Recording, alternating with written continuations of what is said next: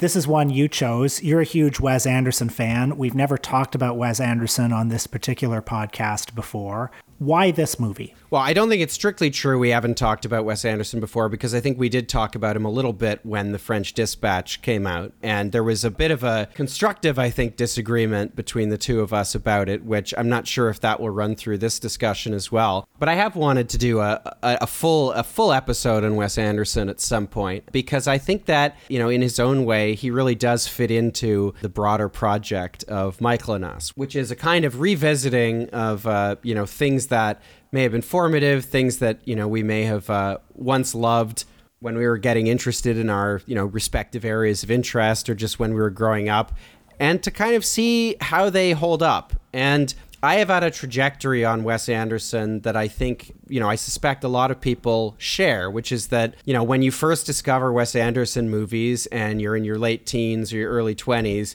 you kind of think this is the be-all, end-all of cinema, right? Because you don't have a lot of, you don't have a lot of other reference points. You haven't seen, at least I hadn't seen nearly as many films as I'd seen now. So, in many cases, you haven't really seen the source material that he is kind of riffing on, or you're not familiar with the kind of constituent parts of what he's weaving together in his movies. And so you're just, blown away by their charm and by a kind of torrent of references, even if you don't get the references. And then at a certain point, 5 or 6 years later, you kind of decide that you're too old for this. You've grown out of it. Wes Anderson is an amusing trifle, and... Well, if I can interject, I think our age is crucial here, because I remember seeing Rushmore on video and Royal Tenenbaums also on video, very close to when they came out. And then when The Life Aquatic came out, which was the first one I saw in a theater, I was, of course, very excited for it. And I think when I saw it in a theater, I had that kind of reaction that you often do, where it's something you really want to like, but you don't really like a lot, where you're saying like, oh, this is good, right? This is good, right? But that was a movie that definitely felt like him imitating himself, or it was verging into self-parody. And then by the time Darjeeling Limited came along a couple years later, which at the time, I haven't seen that one since it came out, although I know you're a great fan of it.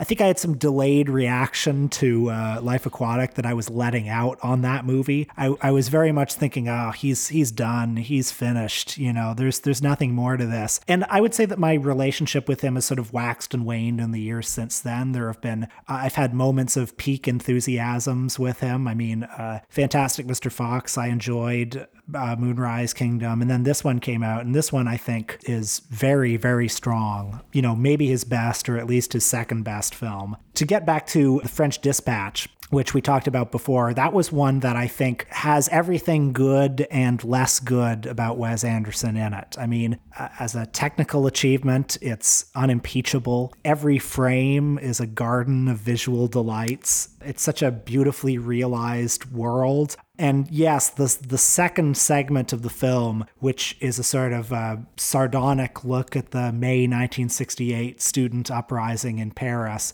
did rub me the wrong way, because one thing that we know about Wes Anderson from his movies is that he lives in the Criterion Closet. He clearly loves Masculine Feminine and Jules and Jim and all of those great 60s new wave movies, all of the real name brand canonical ones. But I don't know how much he loves them beyond just the aesthetic side of them.